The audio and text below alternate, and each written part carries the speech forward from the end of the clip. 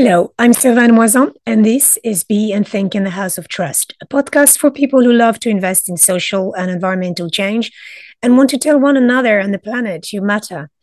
This third series highlights words that my previous guests have selected, words that matter to them and underpin their work. So I look at the word in the social finance or impact investing context, and I also dig up the root of the word and offer you some questions to take away. So I hope this will offer you perspectives and also an opportunity to think together. Today we're looking at the word transparency, and we look at it in the context of impact. Are you comfortable? So come and think along.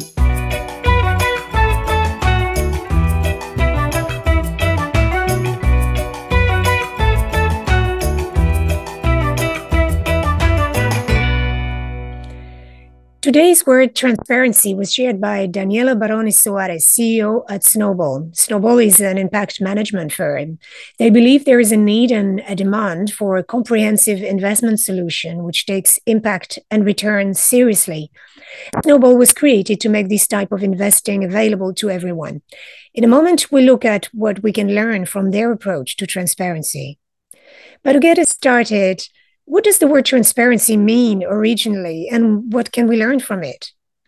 Well, look at the etymology, and it says it's about showing light through, from the Latin across, beyond, through, and parere, come inside, appear, be visible, submit, obey. Parere is of uncertain origin. The Van says it comes from the Proto-Indo-European root providing. So, what are we assuming that is stopping us from being transparent? I've heard various assumptions in the sector. Some are true, some are not true. They include the following. So, some assume that you can't really compare organizations as they have inconsistent standards. Some express a fear of showing up as less efficient. Others assume that disclosing some information could impact their reputation or reveal potential controversies. Then people assume you have to strike a balance. What do you have to disclose legally and technically? And what are you not legally obliged to? Whereas others feel they have to be transparent for moral, ethical, or philosophical reasons. Finally, some assume that measuring and verifying the social and environmental impact of investments is extremely complex and that in itself might be a barrier to transparency despite our best intentions.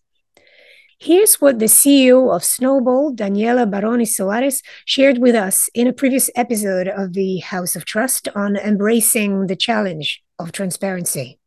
You've called in an independent agency to verify your organization's impact claims, to highlight where you lead the market in integrating positive returns with positive change and where you need to improve. And then you published a report. And I can see, people can't see it, but I can see your face lightening up. So in short, you said you did these to hold yourselves and the investment industry to account. And I wonder, what challenge do you want to bring about here that would continue, that would help shift the needle? Yes, it's so interesting because we debated this internally, of course, right? But first of all, we did the independent verification for ourselves. Mm-hmm. We wanted to, we published an impact report. It's sort of the third of a trilogy. We first published an impact report with the impact management project on the enterprise impact, and we published a report on the fund manager's impact. And then we said, well, what about our impact? We need to know, but we can't talk about it ourselves. We need to bring someone reputable and good. And we put a tender out, and the Good Economy won the tender to do this independent verification. Mm-hmm. And we're not the first one to do a verification, but we, as far as we know, we are the first one to fully publish it. Mm-hmm. And we decided it with a butterflies in our stomach, but it was, the verification of our impact process, which is, what we do well, what we don't do well, the good, the bad, and the ugly. And do we walk our talk? So it's there for investors, for peers to see. And, in a way, for us, in terms of the risk and the transparency that you ask about, is this thing that, wait a minute, we have people's money. And when we have people's money and you know, I think the industry largely the mindset. So this for us is a little bit of shift in mindset as well, because the industry often thinks, and mostly thinks, well, do we need to do this? Must we do this? Is regulation requiring us to do it? If not, we shouldn't do it.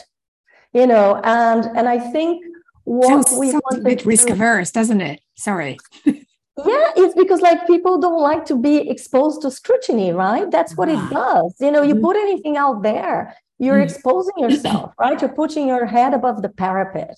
And it's always a risk, because even though we feel that we're doing it well, you know, as well as we can, and we try to drive that integrity in everything that we do. And you know, of course, sort of this is not the theme of this conversation, but the sort of, it is driven throughout the whole organization, how we run ourselves, the fees we charge, the governance structure, everything Snowball is trying to have that integrity with sort of optimizing for risk, return, and impact. This was Daniela Soares from Snowball Impact Management.